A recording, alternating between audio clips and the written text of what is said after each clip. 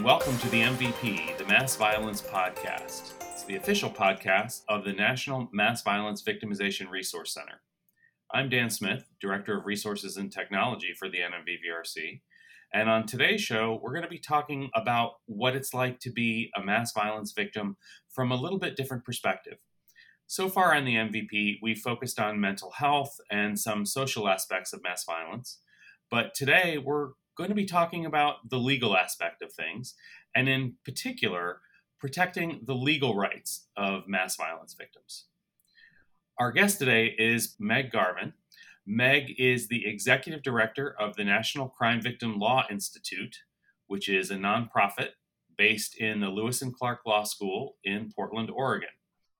The nonprofit's mission is to actively promote comprehensive and enforceable legal rights for crime victims, and promote access to knowledgeable attorneys to help protect those rights in every case. And they do that using victim-centered legal advocacy, education, and resources. Did I get that right? And welcome, Meg. You absolutely got that right. Thank you for having me. You're very welcome. You come extraordinarily highly recommended from people who I respect and trust. And when I told them that I was going to be doing a podcast with Meg Garvin, they literally oohed and awed and said, boy, that's going to be fantastic. So I am very excited about chatting with you today. Well, I'm grateful to be here, and hopefully your expectations aren't too high, but I'm excited to talk about this. It's really important to think about the legal side of things when we're thinking about serving victims of mass violence. So I'm glad to be here. Excellent. I couldn't agree more. It's such a multifaceted and in some ways terrible experience that understanding legal rights is a key part of it. But first, before we get into that, I was hoping that you would spend a couple of minutes telling us about the National Crime Victim Law Institute. And I have to say, NCVLI is almost as bad an acronym as NMVVRC. So congratulations on having an equally unpronounceable acronym. But what does the NCVLI do, and how long has it been around? Sure. So NCVLI has been in existence since 2000. So we just passed our 20th anniversary. And we came about really as an idea from our founder, Professor Doug Balloof, who was a former prosecutor, worked on domestic violence, sexual assault cases predominantly, but some mass cases. And his idea as a prosecutor was, came from the recognition that the criminal legal system really wasn't honoring individual human beings as well as perhaps he had hoped for when he became a prosecutor. And so we had this idea: what would it look like if victims had their own lawyer to just guide them through understanding their rights and then arguing for those when they needed to, but really just asserting those in the criminal case so that someone in the system was really solely focused on the survivor. So NCVLI came about from an idea in the late 90s. We were founded in 2000. And in 2002, we were awarded our first national grant to really test this idea of what does it look like, it being the criminal justice system. What does it look like when a survivor has their own lawyer protecting their rights for them? And so ever since then, we are mostly a group of lawyers at NCVLI working with other lawyers and advocates across the country, working to protect victims' rights during criminal investigation and prosecution of perpetrators.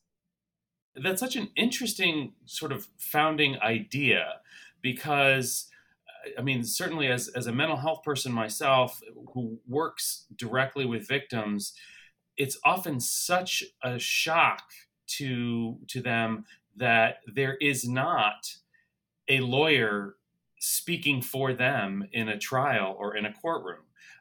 They don't have a full appreciation of how the legal system works, who the prosecutor actually represents, that it's not the victim's lawyer. And I mean, that's just such an interesting idea and an interesting mission that someone's out there actually trying to address that particular situation. Yeah, it's amazing how often we will have a conversation with a survivor, or other lawyers or advocates or mental health professionals like yourself will have a conversation where a survivor says, my lawyer said this. And when you unpack that, they're talking about the prosecutor whose job it is to represent the state, the community. Mm-hmm. And it's such a critical job, but it's not the job of being the victim's lawyer. So yeah, we were really born and kind of have grown up to fill this niche in the system, so that survivors can have privileged conversations about their rights. They can spend a lot more time trying to understand their rights. And we can really, when you boil down our mission, like when you get right to the core of it, it's all about the apostrophe in victims' rights. 100% of our mission is about returning that apostrophe, which right in English language and grammar is either a contraction, but we're not talking about that, or possession, ownership, right? So victims' rights Right. with the apostrophe. Having your own lawyer helps you be able to deploy your rights if, when, and how you choose. So really, it's all about the apostrophe, which no one else in the system can do. Right. I think that's just an incredibly terrific idea. How does NCVLI decide what cases to get involved in, or do people reach out to NCVLI and say, "Hey, help me"? Yes, to both pieces. Okay. Yes, and right. Okay. A good lawyer answer. It's either going to be maybe or a yes to everything. Okay. So mine is a yes to everything. So we. Right, we're grant funded in large part. So we have federal grants as well as some state grants that give us some emphases, right? So a number of years ago, we had a grant where we had the privilege of getting to focus on fraud cases, and then sometimes we have cases from the Office on or grants from the Office on Violence Against Women. So we get some foci, right, from those funding streams. But in the grander scheme, what happens is we will receive emails or telephone calls from lawyers and advocates across the country saying, I am working with a survivor who needs assistance. Can you either help me help them, or can you connect them with a lawyer? We do get some direct contacts from victims. We are not generally a direct representation agency, so because we're limited staff. So we usually try and pair them with one of our pro bono attorneys, which is a no-cost attorney, and then we'll work on the case. And then every now and then we will see something happening in the news and we will get involved, usually in that situation more as amicus curiae, which means friend of court. So we'll just go into the case that way. But we get it from pretty much phone calls, emails, people find us on the website, and then professionals refer cases to us. And we're always looking for folks to reach out if they see something happening. That's awesome. That's great information. Can you talk about any recent cases or particularly interesting cases that NCVLI has been involved in, and how they got involved in that particular process? Or is that sort of like protected information? No, we absolutely can. I mean, if I have a client, I can't tell you privileged things, just like a mental health professional couldn't. But big cases, of course, I can. And I was thinking about this when I was thinking about coming to speak with you, and I was thinking about which cases. And knowing it's a mass victimization podcast, I was looking at our mass cases only initially, and then I thought, no, I think it's important for folks to hear why every case impacts victims of mass violence. So I'll give a couple of examples that some are mass victimization cases and some are seemingly not, but they impact everyone. So one of the mass victimization cases is actually an area that I don't think many people think of when they think of mass victimization, because we often think of clear violence, right? Gun violence, weaponry. We have worked on numerous environmental crimes cases. And environmental crimes cases, there is a mass population being impacted. So we worked on the W.R. Grace case, which was a case case up in Texas, and we've worked in some BP petroleum cases down in Texas. And in both of those cases, and you can find out information on our website, which I'll provide at some point, I know, it's a question of who is a victim. So legally, to get your rights, you have to fit the definition of victim. And in mass cases, whether it's gun violence, like the Aurora shooting in Colorado, which we also worked on, or these environmental cases, the starting point is who's a victim, because that's who gets to have rights. And that, sadly, is a contested issue in law sometimes. So we got involved in these cases to try to help ensure the broadest definition of victim as possible so that the most members of community impacted could get help. And that's been true, whether it's the environmental case or the gun shooting violence that we've been involved in Colorado and other places. And then another high profile case that folks would be aware of that, again, you might not initially think of as mass violence, but the Jeffrey Epstein case. Okay. There were massive numbers of victims of Jeffrey Epstein and his associates. And we've been involved in that case for more than 10 years, working not just on the definition of victim, but working on what does the right to confer with prosecution mean? And how do we ensure that it means something even when you're negotiating charges? So right at the beginning of a case.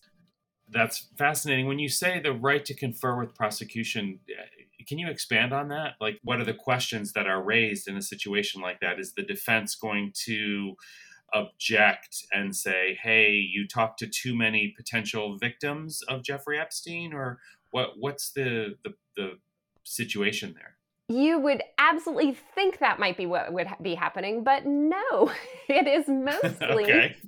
It is, that could come up, but mostly what happens in a mass case is the prosecutorial team or the investigation team, so sometimes law enforcement, sometimes prosecution, will have identified, a number of people impacted by the violence, again, whether that be weaponry violence or some other crime.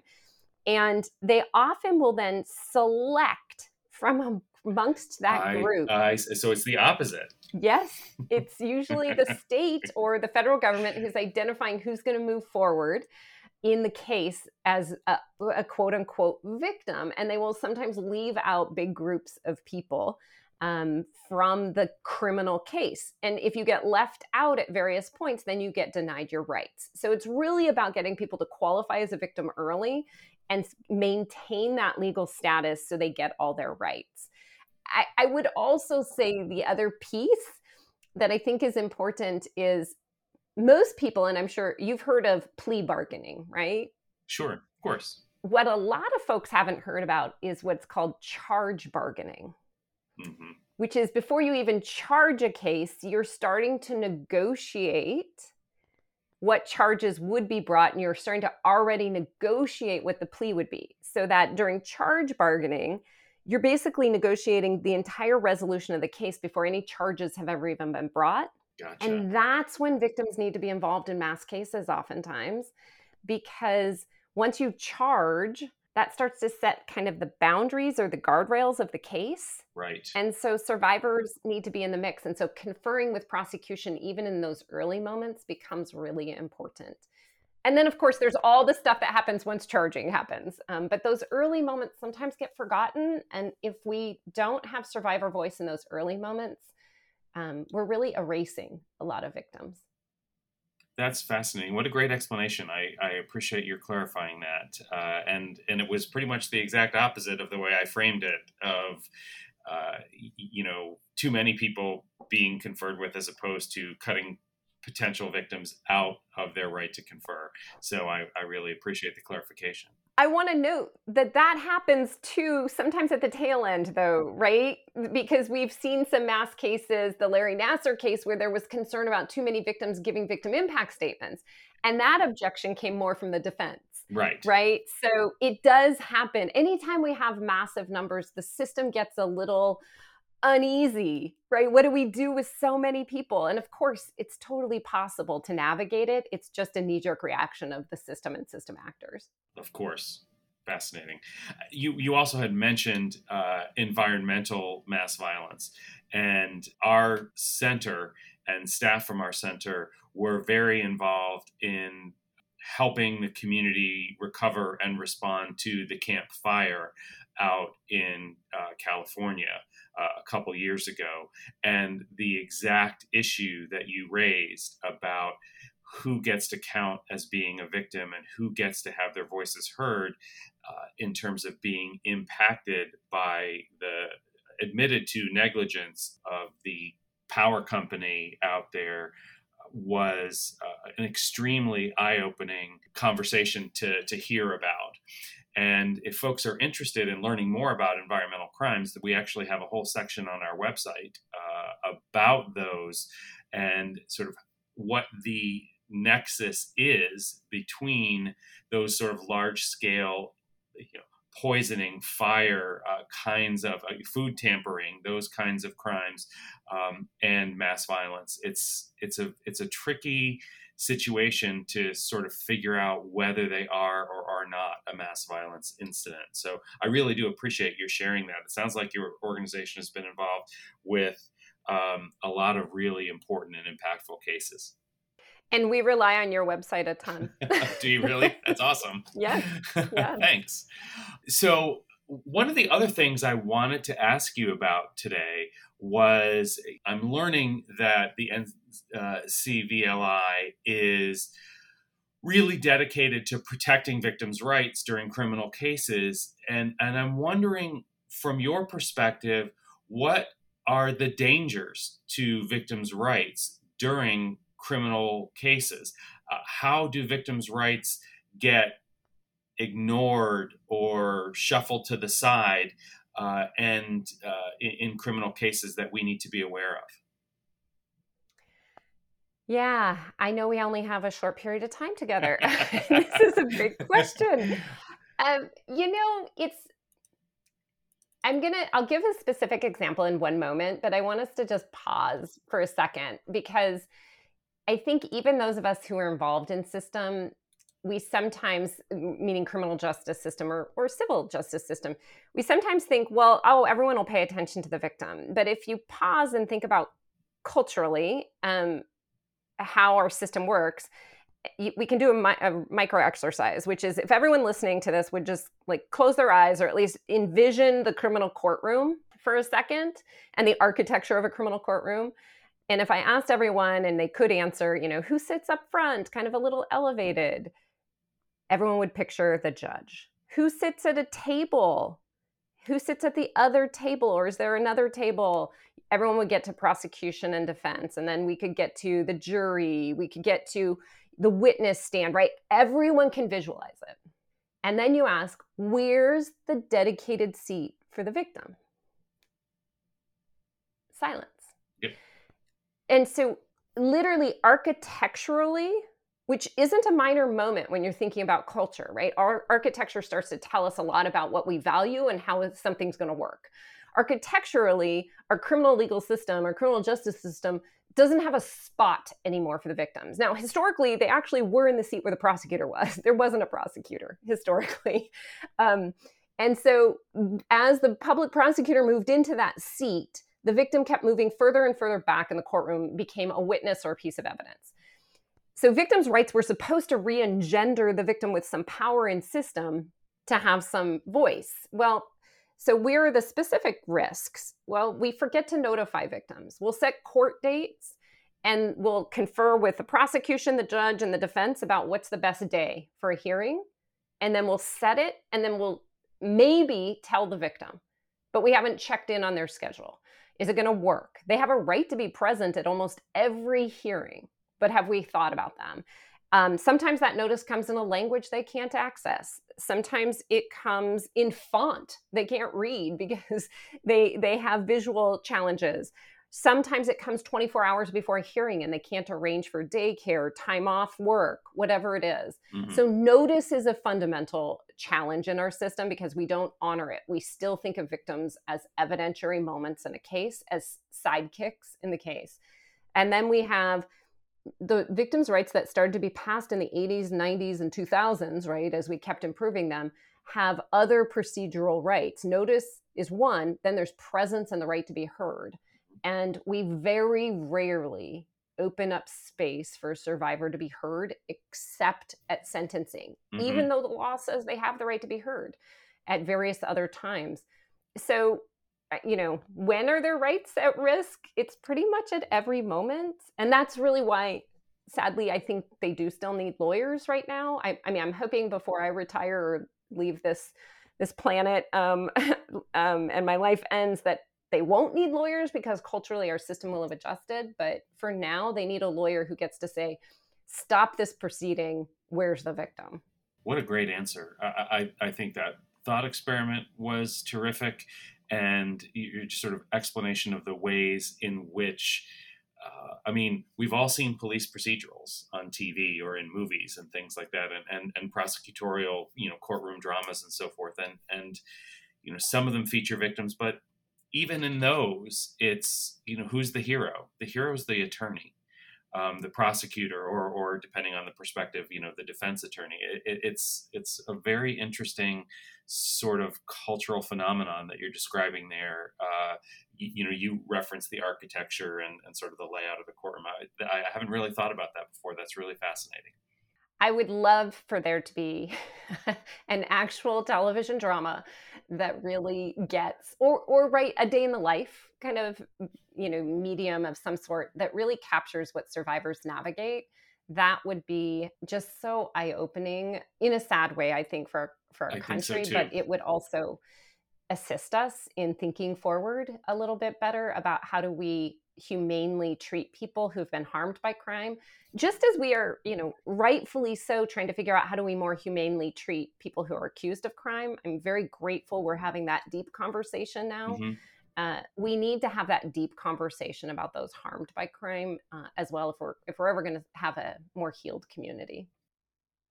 Is there something that crime victims who are in the criminal justice system right now, their cases are either about to start or underway, is there something that those individuals or groups can do to protect their rights?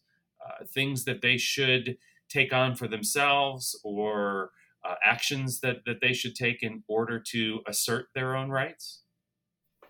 That is a great question. And I'm going to do another thought experiment, stealing your vocabulary, just for your audience for a second, which is something that all of us need to be doing is this. If you walk down the street, and so I'm going to pretend anyone listening is just kind of someone on the street, anywhere in this country, and if someone has access to the English language in a relatively high way, right? Like, I'm not talking about folks who have challenges with the English, and they have access to popular culture. If I ask them this question, you have been detained by police, fill in the blank for me. You have the right to. They're going to answer, right? Yes, absolutely. What are they going to say? They're going to say, you have the right to remain silent. You have the right to have an attorney. Yeah, absolutely. Right? If you can't afford one will be provided for you. Yeah. Exactly. Almost everyone domestically, right, who has been in this country for a period of time, who has access to the English language and to Medium, right, will be able to fill that in. Not because they've been arrested, but because culturally we have infused it. I mean, I know where I first started seeing that. I mean, I can, it was TV shows, Dragnet. Yes. That's how old I am. Dragnet is. I was just going to say, yeah. It ends up becoming an age test. Yes. Right? You ask people what show and you start to know their ages. Mine was Barney Miller. Okay. There you go. Clearly, I'm older than you are. Yeah. I needed to slip that in. So what can folks do even before their case is in the system? We all need to be able to fill in the blank of, if you are a victim of crime, you have the right to, which means we have to start by knowing our rights, knowing them for ourselves, for our families, for our community members, even before crisis hits. So that's the starting point. If you're already in the system, having an advocate or an attorney who is willing to and able to sit with you and go through your rights with you in a very deep way and ask you, do you understand this right? Let's talk about what it can mean for you. And then how do you want to exercise it? Or do you want to exercise it? Because just like with defendants' rights, there's this expression in law that, a defendant has to knowingly and voluntarily waive their right. We can't just take the right away. Mm-hmm. They have to knowingly, so it means understand it deeply, and then voluntarily, meaning with no coercion, no external pressure, waive a right. That's the way we need to start treating victims' rights. So for a victim in the system or a family in the system, they need to know their rights. They need to have an advocate and an attorney who has no other obligations, meaning not a system actor, who will sit with them and explain their rights and talk with them about how they want to exercise them. And so how do we get there? There are some legal clinics in the country that will at no cost provide legal services, and we partner with those. So you can find some information on our website about getting paired with a lawyer. If there isn't someone in your jurisdiction, but you can find a lawyer who's willing to learn, NCBLA helps lawyers learn this stuff. And if you have a really good prosecutor, prosecution-based team, we'll actually coach the prosecution team too. But the gold standard is to have an independent advocate and attorney. So, I mean, it's all so interesting. It ties into an upcoming product that we have. You sort of already answered in part my next question, which is semi a plug for a forthcoming NMVVRC product as well, that we're also going to have a specific podcast dedicated to. We at the NMVVRC and the South Carolina U.S. Attorney's Office are about to release a planning and implementation guide for comprehensive coordinated victim assistance for mass violence incident trials. That's the title. I can't just riff that off. And it focuses a lot on the rights of the victims in mass violence. And I was going to say, we're trying to target this publication primarily at victim advocates, victim service professionals, and the like. You talked about lawyers getting involved and helping explain rights. Do you see a similar role for victim service professionals? Absolutely. Absolutely. And I'm so excited for your new product because it is absolutely critical that every person with whom a survivor comes in contact understands rights, what they mean in the system, and how you can ask for them. Every single one of us, because as you well know, a survivor might not be able to hear it from one person for any number of reasons, because of where they are in their stage of trauma, because of their affinity or lack of affinity for the person with whom they're speaking at a time, right? So all of us need to know all of this. You don't have to be the expert in actualizing it, but you have to be an expert at knowing it so you can pass along information and make connections. Gotcha. I have a couple more questions for you. We've talked a little bit about the roles of attorneys and to some extent prosecutors and defense attorneys, but there's another party in the courtroom, and I just wondered if NCVLI actually does work with judges, and are there things that judges need to do differently to ensure that in their courtrooms victims' rights get protected? Yes, and yes. There's so much they have to do. Courts are the backstop of all rights, right? Whether it's an accused person's right or a victim's right. And what I mean by backstop is they're the ones that are supposed to not let things move forward if anyone's rights aren't being protected. And so judges, most of whom are, based on you saying Dragnet, me saying Barney Miller, are our age or older, right? Many judges, at least, which means many of them came on the bench before victims' rights were really either law at all or while they were just still new law. And then even the slightly newer judges, younger judges, they have come on before victims' rights have been enforced in court, right? The Federal Crime Victims' Rights Act only became law in 2004. And only the first appellate case was 2006, and very few for the first few years. So it's really new law. So judges need to get educated on victims' rights. And does NCVLI work with them on that? Absolutely. That said, judges need to invite external expertise to train them more often. It's very hard to get on a judicial training calendar if you don't have a personal connection. And our judiciary needs to invite external experts to help them understand evolving law. And so there's that, get trained. Then in practicality, what can they do? It's super simple. Just as they do colloquies, meaning conversation on the record with the defendant about, do you understand this right? Are you willing to waive this right? Do you want to go forward? Colloquies on the record about rights, they do them every day in court. Mm-hmm. Let's start doing colloquies on the record with victims. And let's start not accepting plea bargains. Like, let's change our judicial form And right now, you check boxes. Every court has this plea form, and you check boxes. Did the defendant waive their rights? Do they understand? And then the judge signs.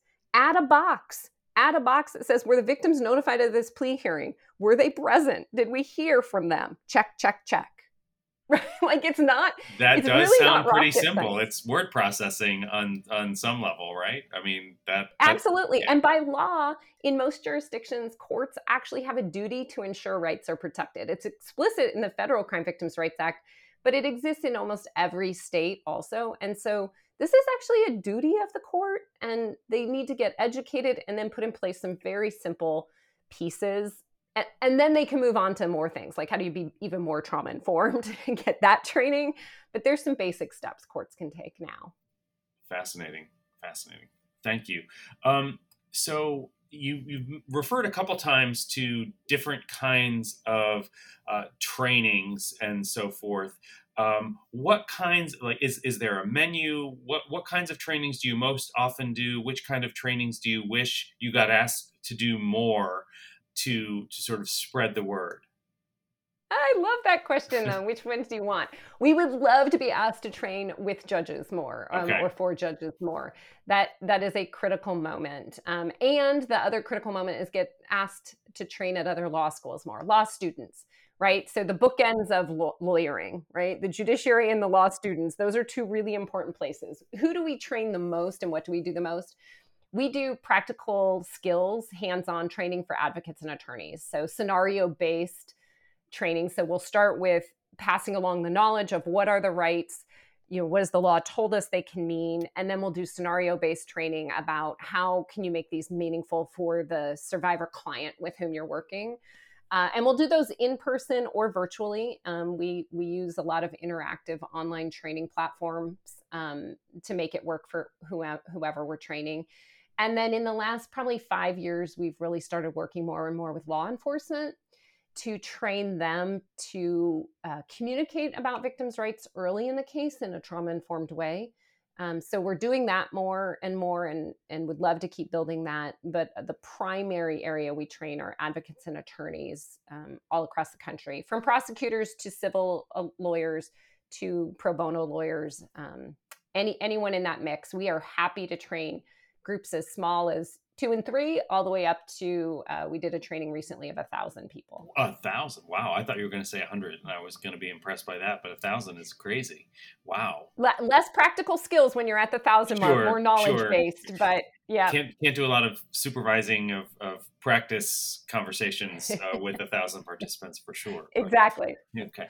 So if someone wants to learn more about the NCVLI or consult your group while their case is pending, how can they find you? How can they reach out and learn more about you? Sure. So our website is our acronym .org. So ncvli.org.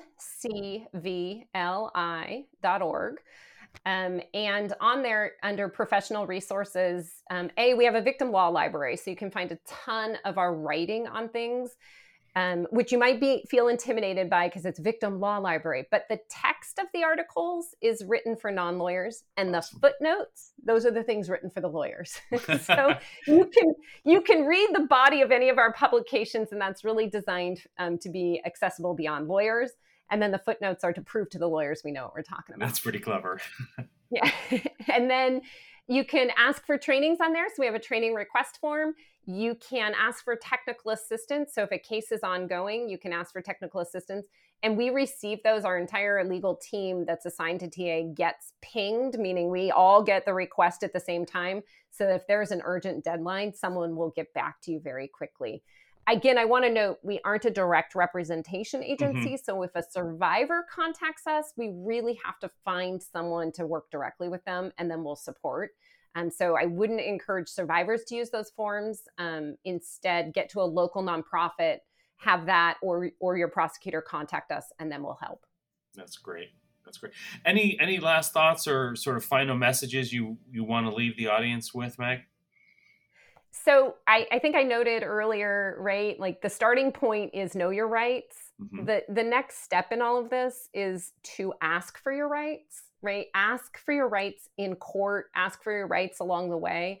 And so I think anyone listening to this, start by knowing the rights and then really start to pivot to be, how do I ask for rights in the court? How do I assert them in court? How do I demand the system treat survivors better? And on our website, starting in 2022, we're going to have an Ask for Rights campaign that's going to explain in more detail how each of us can help survivors ask for their rights in the legal system. So check back often in 2022.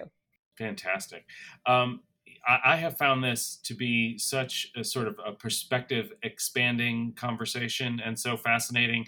I haven't ever done this before, I don't think, but I'm going to just sort of float the idea of having another conversation with you on the podcast sometime in the future. Would you be willing to come back and talk to us some more about some of the stuff you guys are doing, and if you have any other thought experiments to sort of blow our minds, I think that would be great as well. I would love to. You all do such amazing work. I would love to be part of the conversation any way I or NCBLI can. Fantastic. Well, thank you so much for being here and sharing your wisdom and insight into how to protect victims' rights in mass violence cases specifically, excuse me, but even more broadly in criminal cases. I think it's information that most of our listeners don't know about and really will benefit from. So thank you very much. Thank you. This has been another episode of the MVP, the Mass Violence Podcast of the National Mass Violence Victimization Resource Center. Thanks for listening.